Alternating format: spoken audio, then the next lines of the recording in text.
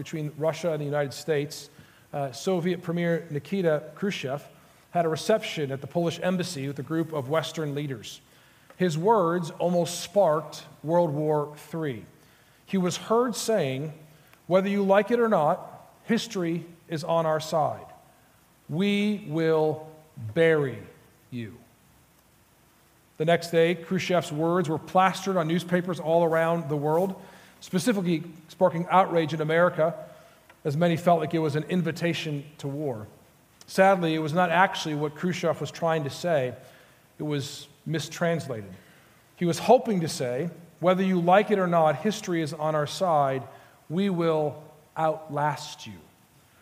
He was trying to show that communism will outlast capitalism and will win in the end.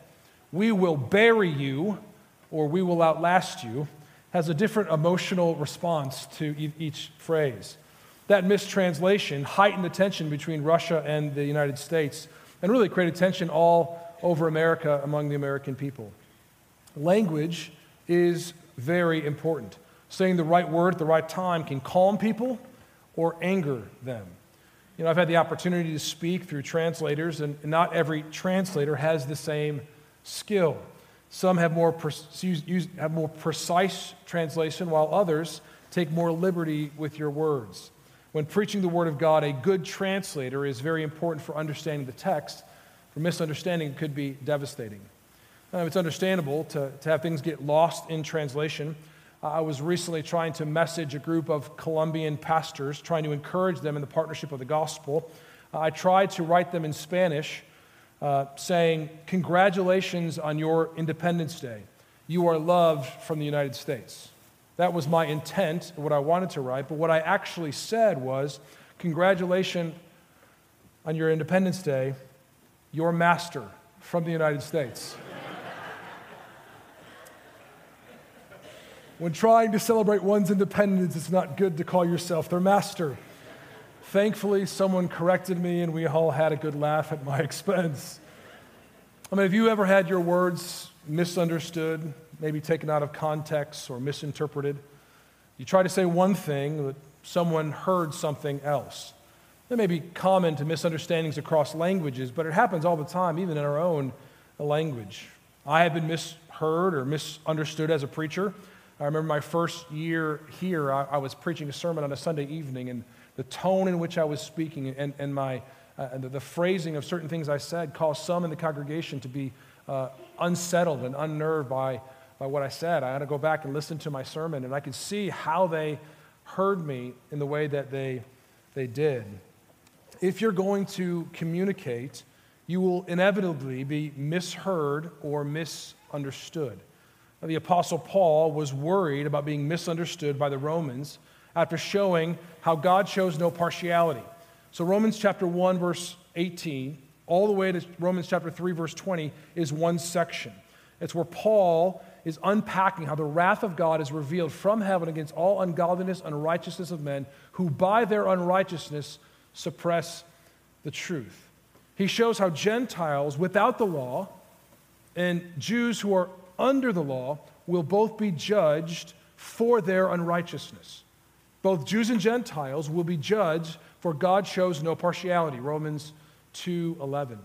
Now, Paul was quite confident someone was going to raise objections on his teaching on circumcision. The Jews were given circumcision as a visible sign to be marked as God's people. It was given to Abraham in Genesis 17 to mark them as a distinct people. Even Moses was almost killed because he did not sacrifice his sons. Every foreigner who wanted to become one of God's people had to go through the physical act of circumcision. All that to say is circumcision was a big deal for the Jewish people. So look back with me for context, Romans chapter 2, 25 through 29. Paul helps to reinterpret what the true meaning of circumcision is. He writes, "For circumcision indeed is of value if you obey the law. But if you break the law, your circumcision becomes uncircumcision.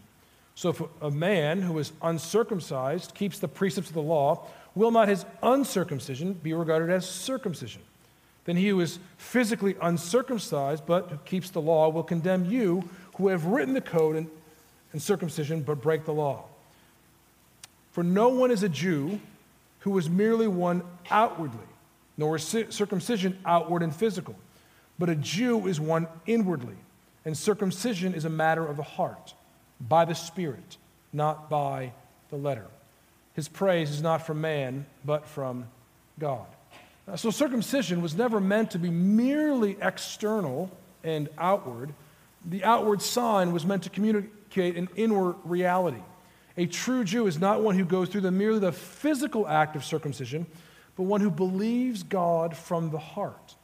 Because we even know in a few chapters, Paul is going to teach this very thing in Romans chapter 4, that the promise came before circumcision, before the law.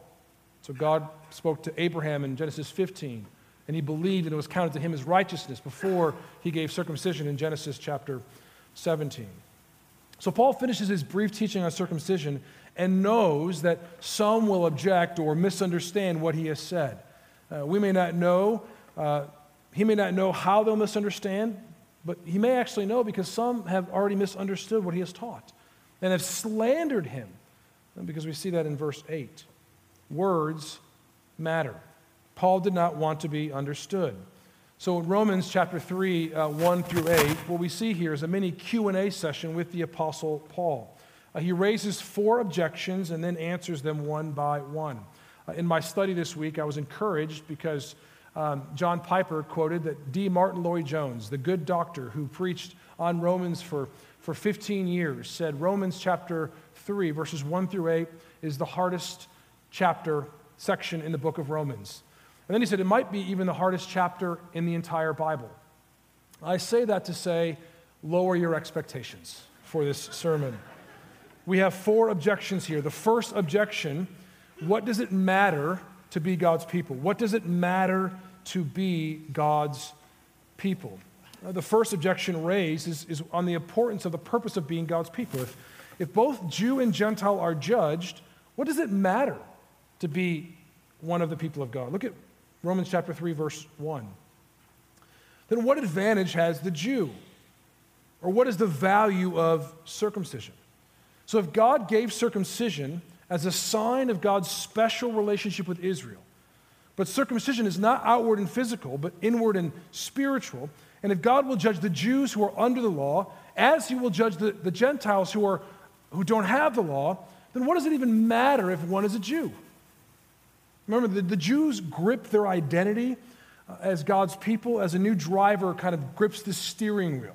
That they put so much stock in their unique place in the world as the Lord's people. And it seems Paul is shaking the etch-a-sketch of their identity. So Paul raises the question, what is the value of being God's people? And we see his reply in verse 2. Much in every way. To begin with, the Jews were entrusted with the oracles of God. Now he begins this sentence as if he was going on to a long list. Much in every way, to begin with, or first, but then he only gives one reason here. The Jews have been entrusted with the oracles of God.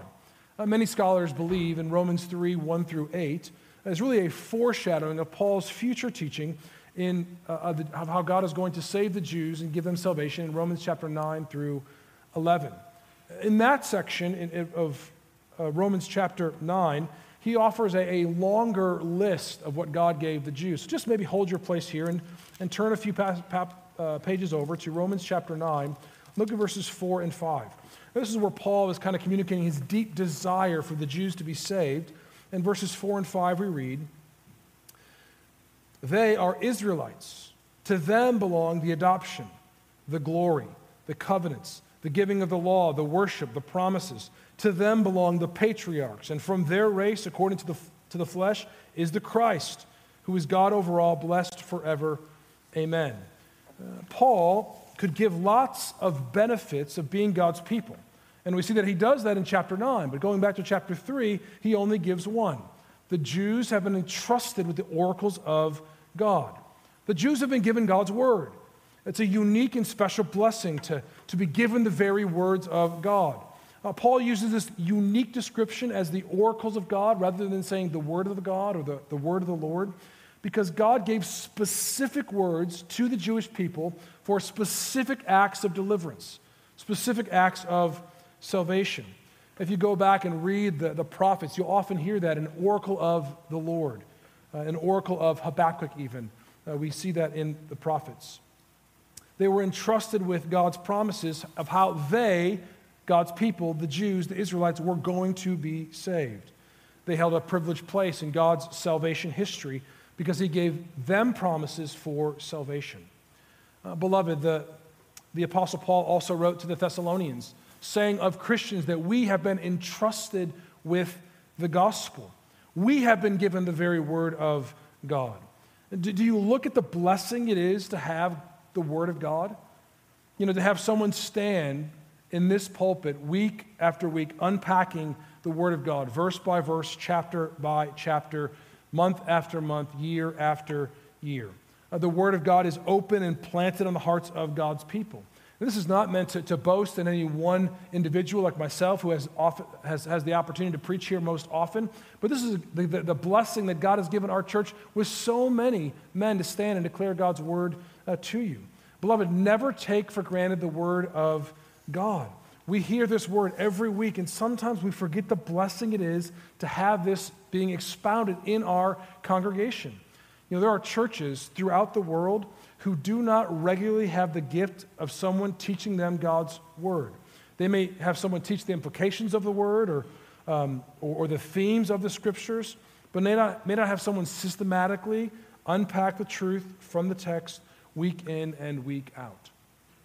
Beloved, we are not a perfect church.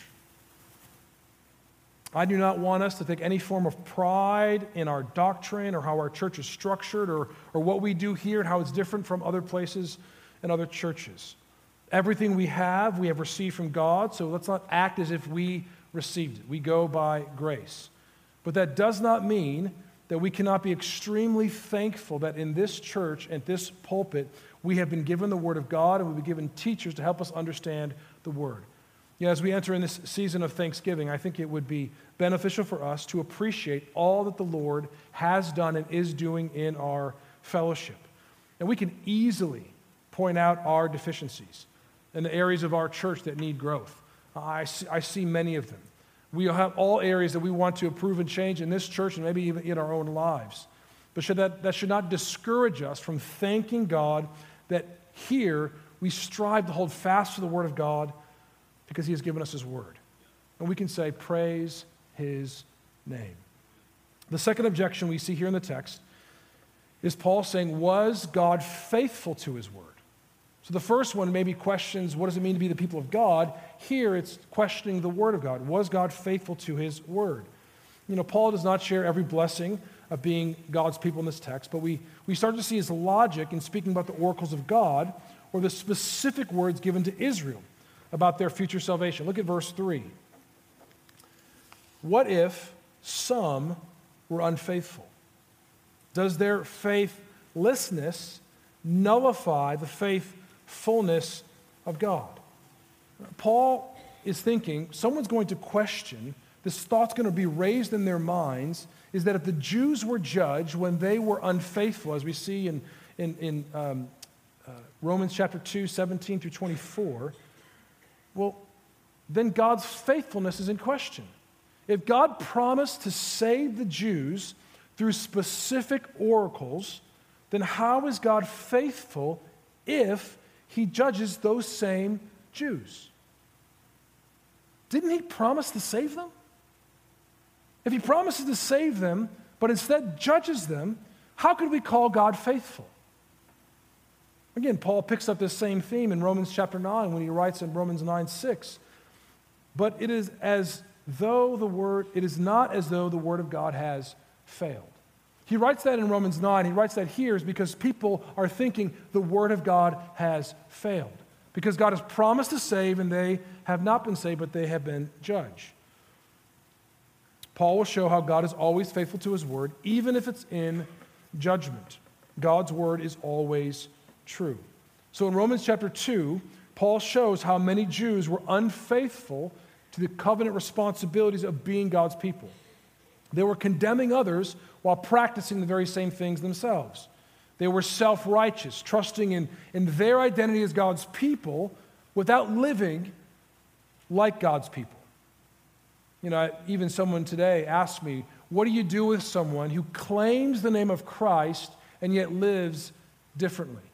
That's a thought that we should probably often think about, even now as we go to Thanksgiving meals and Christmas meals. We're around family, people that we love, people that we care about, who they would say that they live for, that they're followers of Jesus, that they're saved, they believe that Jesus Christ died for them and was raised from the dead, but their life bears no fruit. This is what's happening here. It's that these people of God were claiming the identity of God's people. We are Jews. We are of the people of God, and yet they weren't living like it. So Paul asked the question, does their faithlessness nullify or erase the faithfulness of God? And the answer is in Romans 3:4. By no means. Let God be true, though everyone were a liar. As it is written, that you may be justified in your words and prevail when you are judged. The answer is emphatic in the Greek. It says by no means. It really couldn't be any stronger. Of course, their faithlessness cannot erase the faithfulness of God. God is true even though everyone is a liar. God is always faithful to his word. And specifically, God is faithful to his word even in judgment. That was what people would be questioning him. We see he quotes David in Psalm 51. David committed adultery with Bathsheba and got her pregnant, and then had Uriah killed in battle. Nathan, the prophet, confronts David, and David, grieved over his sin, has this heartfelt confession before the Lord, testifying that God was right to judge him. Isaiah 51. You've already heard it read. Let me read the first 4 verses again. God's word says, have mercy on me, O God, according to your steadfast love. According to your abundant mercy, blot out my transgressions. Wash me thoroughly from my iniquity and cleanse me from my sin. For I know my transgressions, and my sin is ever before me. And this is what he quoted. Against you, you only have I sinned and done what is evil in your sight, so that you may be justified in your words and blameless in your judgment. David, the man after God's own heart, grievously sinned against God, and therefore God is right to judge him. God is always faithful to his word. David was saying his sin is ultimately against God, and therefore God's justice was established against him and against his sin. God's opinion is the only one that matters. Many in our day try to judge God on the fairness in how he deals with sin. They do not believe it is fair for God to condemn people to an eternal hell for rejecting him.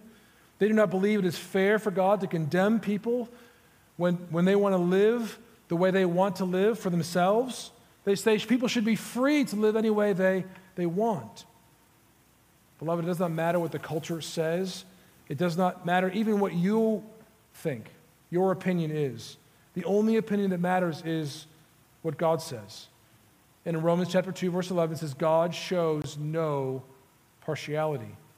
He will judge the Gentiles without the law and the Jews who are under the law. Every one of God's judgments are right. If you're visiting today and have not trusted in Jesus Christ, first let me just say thank you for coming. It's always maybe nerve-wracking coming to a place that you may not agree with everything that is said. Let me just ask you, have you ever considered what you deserve for your sin? Have you ever considered what will happen to you because of your sin? Would God be right to judge you? Does he have the right to administer justice on you who may violate his law? As Christians, we believe we have sinned and rebelled against a holy God. We believe we rightly deserve to be judged for our sin. We know we have done wrong, and God is right and good to condemn us. If you think that maybe Christians think that themselves is better than other people, please, that is not what Christians think. Christians actually know how sinful we really are. We know that we deserve to be punished for what we have done. And yet, it is because we believe that, we ask God to forgive us. We say what David wrote in Psalm 51, "Have mercy on me according to your steadfast love." We do not deserve mercy, but in love, God offers it. He offers us through his Son. Jesus Christ took God's justice on our behalf. He never sinned, never disobeyed God, always lived in accordance with the truth. And he willingly laid down his life and died on the cross. He died to pay the judgment deserved for sinners. He took God's wrath on the cross. He was dead and buried, but God raised him from the dead. The cross and the resurrection is the only way for you to be forgiven of your sins. Jesus Christ is the mercy of God. He's the one who gives us what we do not deserve because he took what we deserved for our sin on the cross. If you repent of your sins and trust in Jesus Christ, you too will be forgiven. Your faithlessness does not have to nullify the faithfulness of God. God is mighty to save and delights to save. Turn to him in faith and experience the mercy of God. You know, beloved, I think it's important for us to remember that even though we sometimes are faithless, God always remains faithful to us. Now, God is true to his word to judge, but God is true to his word to save. Paul's words to Timothy are helpful here in 2 Timothy chapter 2. If you have maybe your Bibles, maybe just turn there. 2 Timothy chapter 2, just a few pages over. It'll be on the screen, Lord willing, but it's good to see it with your own eyes. 2 Timothy chapter 2, 8 and following. You see something similar here. We read in God's word, "Remember Jesus Christ, risen from the dead, the offspring of David, as preached in my gospel. For though I am suffering, bound with chains as a criminal, but the word of God is not bound. Therefore I endure everything for the sake of the elect, that they also may obtain the salvation that is in Christ Jesus with eternal glory." This saying is trustworthy. Focus in here. "For if we have died with him, we will also live with him. If we endure, we will also reign with him. If we deny him, he will also deny us. If we are faithless, he remains faithful, for he cannot deny himself." Christians, I do not know what sins you are weighed down with this morning, but you need to hear that if you are in Christ Jesus, you are a new creation, you are adopted into the family of God, and he will never leave you nor forsake you. You will have moments of faithlessness, but God will remain faithful to you. We all have those moments when we don't do as we ought. But if you belong to Jesus Christ, you are one with him, and he cannot deny himself. He will be true to you forever. His steadfast love never ceases, and his mercies never come to an end. This is why we sing, "Great is his faithfulness," because his mercies are new every morning. I think about that sometimes. You know, God could have created the world to look so many different ways, and yet he created the world in a way where the sun rises every day. Why? It's to remind you and me who sometimes have weak faith that his mercies and his light are new to us yet again. Great is his faithfulness to you. So this morning, if you are in Christ, rejoice anew, afresh in the mercy of God. God will be true to his word to judge and to save.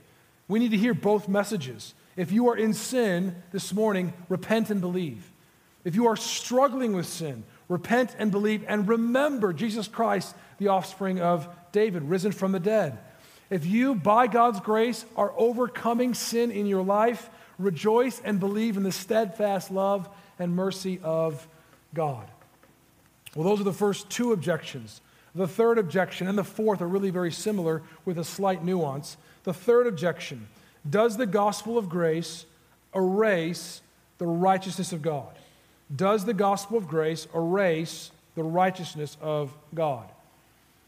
Paul continues answering the objections that come from the wrath of God against sin and sinners. Remember, Romans 1:18 all the way to Romans 3:20 is one section where Paul is teaching on the wrath of God. He poses another two questions and then answers the question with the question. Look at verse 5. Romans 3. But if our unrighteousness serves to show the righteousness of God, what shall we say? That God is unrighteous to inflict wrath on us? I speak in a human way. Some may say that since my unrighteousness displays the righteousness of God, then it would be unfair for God to inflict his wrath on us.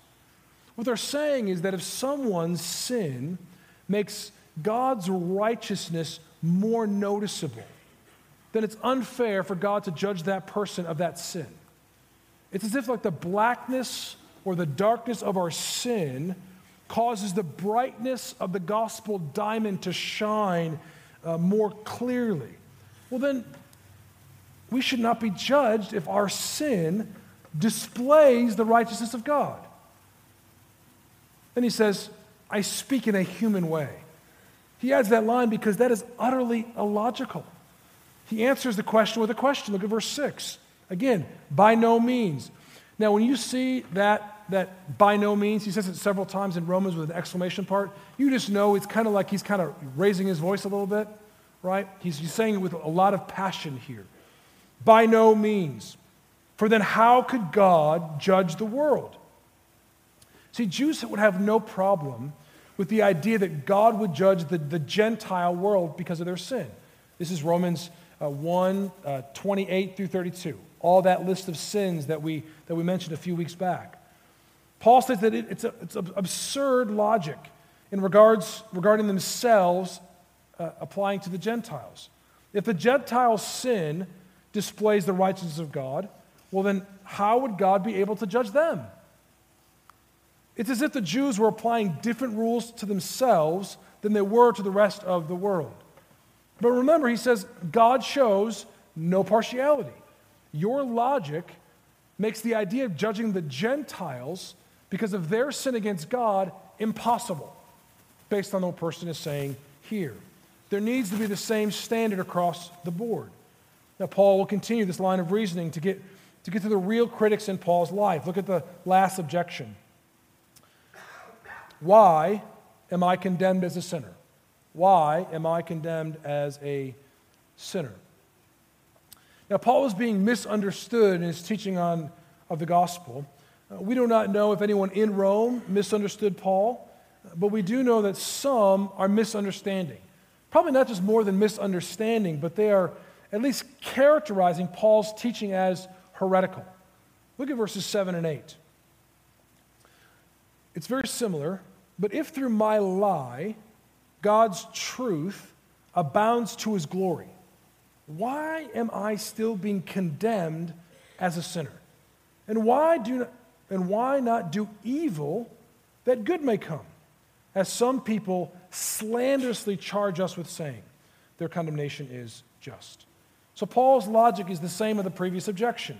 If I lie, and therefore the truth of God is seen more clearly, why should I be condemned as a sinner? Let me say it again.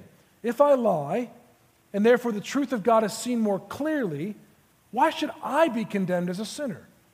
Why not just do evil so that people may see God's goodness? Well, people are slanderously charging Paul with preaching that very message. The one who are slandering Paul are probably those who are self-righteous, similar to those of the Pharisees, attacking Jesus, eating with tax collectors and sinners. The abundant grace in the gospel says that anyone who comes to Christ will be forgiven. It does not matter what sin you have done. It doesn't matter how much sin that you have. This is why we often sing here that our sins, they are many, but his mercy is more. We have done evil in the eyes of God. Now, we may think that our sin is beyond the ability of forgiveness. Many Jews thought that. Many Jews thought that about the Gentiles, that their sin was beyond forgiveness. But remember, Jesus did not come for the healthy, but for the sick. He did not come to call the righteous, but the unrighteous to repentance.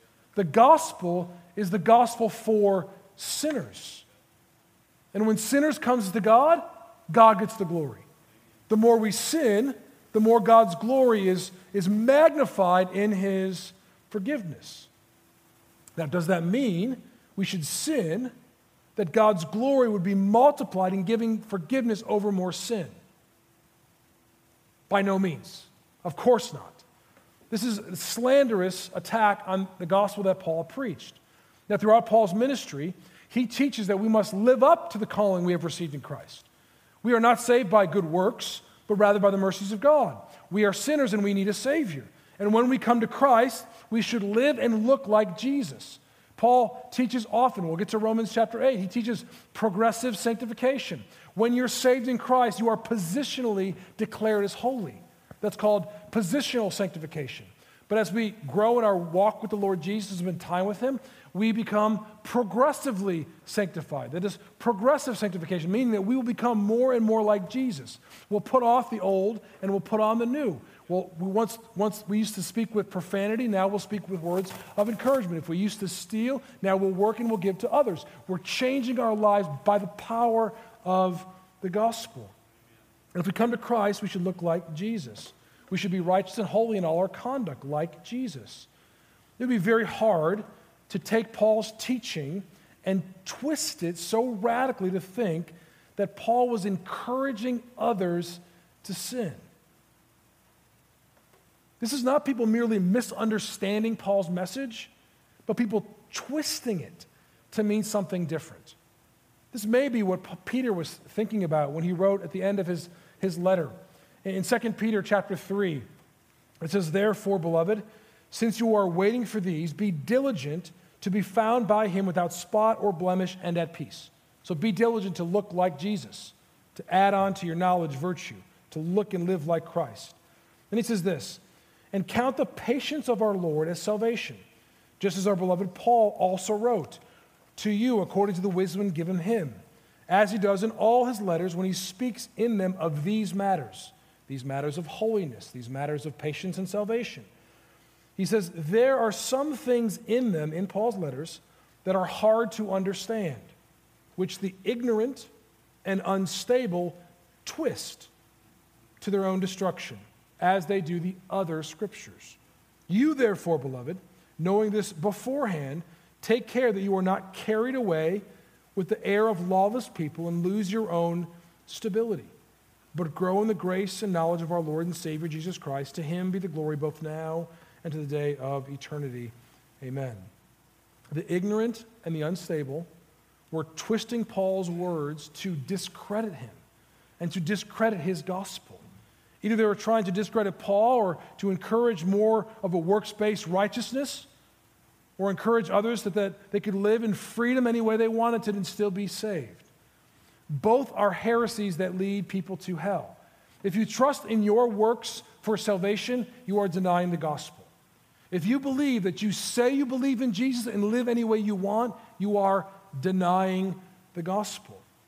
Beloved, let us never tire of teaching and living the simple gospel of Jesus Christ. The pure gospel of Jesus Christ was under attack in Paul's day. It's under attack in our day. You know, John Calvin was a defender of the gospel, the pure gospel of Jesus Christ during the time of the Protestant Reformation. When he wrote on this passage in his commentary, he wrote this: "We can conceive of nothing more monstrous than that charge, which read here had been laid against Paul for the purpose of treating his preaching with contempt among the ignorant. Let us therefore bear the slanderous abuse by the ungodly of the truth which we preach. And let us not cease on this account to guard constantly the simple confession of it, since it has sufficient power to crush and disperse their falsehoods." You know, in our day, beloved, there's going to be lots of things that we're going to be claimed as speaking slanderous for. As the world in our culture continues to drift farther and farther from God's truth and starts to say light is darkness, darkness is light rather, and that which is evil is good, as they continue to drift that way, the church will often drift that same way, and they'll look at us and churches who believe and live the Bible as that we are teaching things that are slanderous according to God's word. How dare you say that people can't live any which way they want? How dare you can say that people can't love who they want to love? How dare you, church? Well, I would just say to us, beloved, we have to stand on the truth of God's word. When people try to twist and pervert the teachings of Scripture, we must stand on the pure doctrine of Christ. We have to guard the simple confession of the gospel, which Jesus saves, and says that Jesus is our King, that we want to live for him and his glory. We no longer live for ourselves as using our freedom to cover up for evil, but using our freedom for the glory of Christ and his glory. You know, every generation has their own struggles. I think maybe in generations in the past, we struggled maybe with a works-based righteousness. We thought if I came to church and I took my kids to church and I tithe, therefore I'm good with the Lord. You know, I think there's been maybe a swing of the pendulum maybe in this generation says that I don't have to do any of that. That doesn't save me. Now I'm free to live any which way I want, and God's still going to give me grace and mercy. We don't want to fall on either side of that spectrum. We are saved by grace through faith. It is a gift of God, not a result of works, so that no one may boast. And we are God's workmanship, created in Christ Jesus for good works, which God prepared beforehand that we should walk in them. We have to guard the freedom we have in Christ while we guard the abuses of those same freedoms. This is why we need the church, beloved. This is why we need people in our lives to say, hey, I think you're going too far with your freedoms. Hey, I think you're trusting too much in yourself and you're sounding too self-righteous. We need to remember and declare to ourselves and to people that we know the words of the song that we're about to sing. In Psalm 103, my God is slow to anger when I go astray. Bless the Lord, O my soul. For all my betrayals, he will not repay. Bless the Lord, O my soul. Through mercy and compassion, his great love is proved. He covers my transgression like the snow.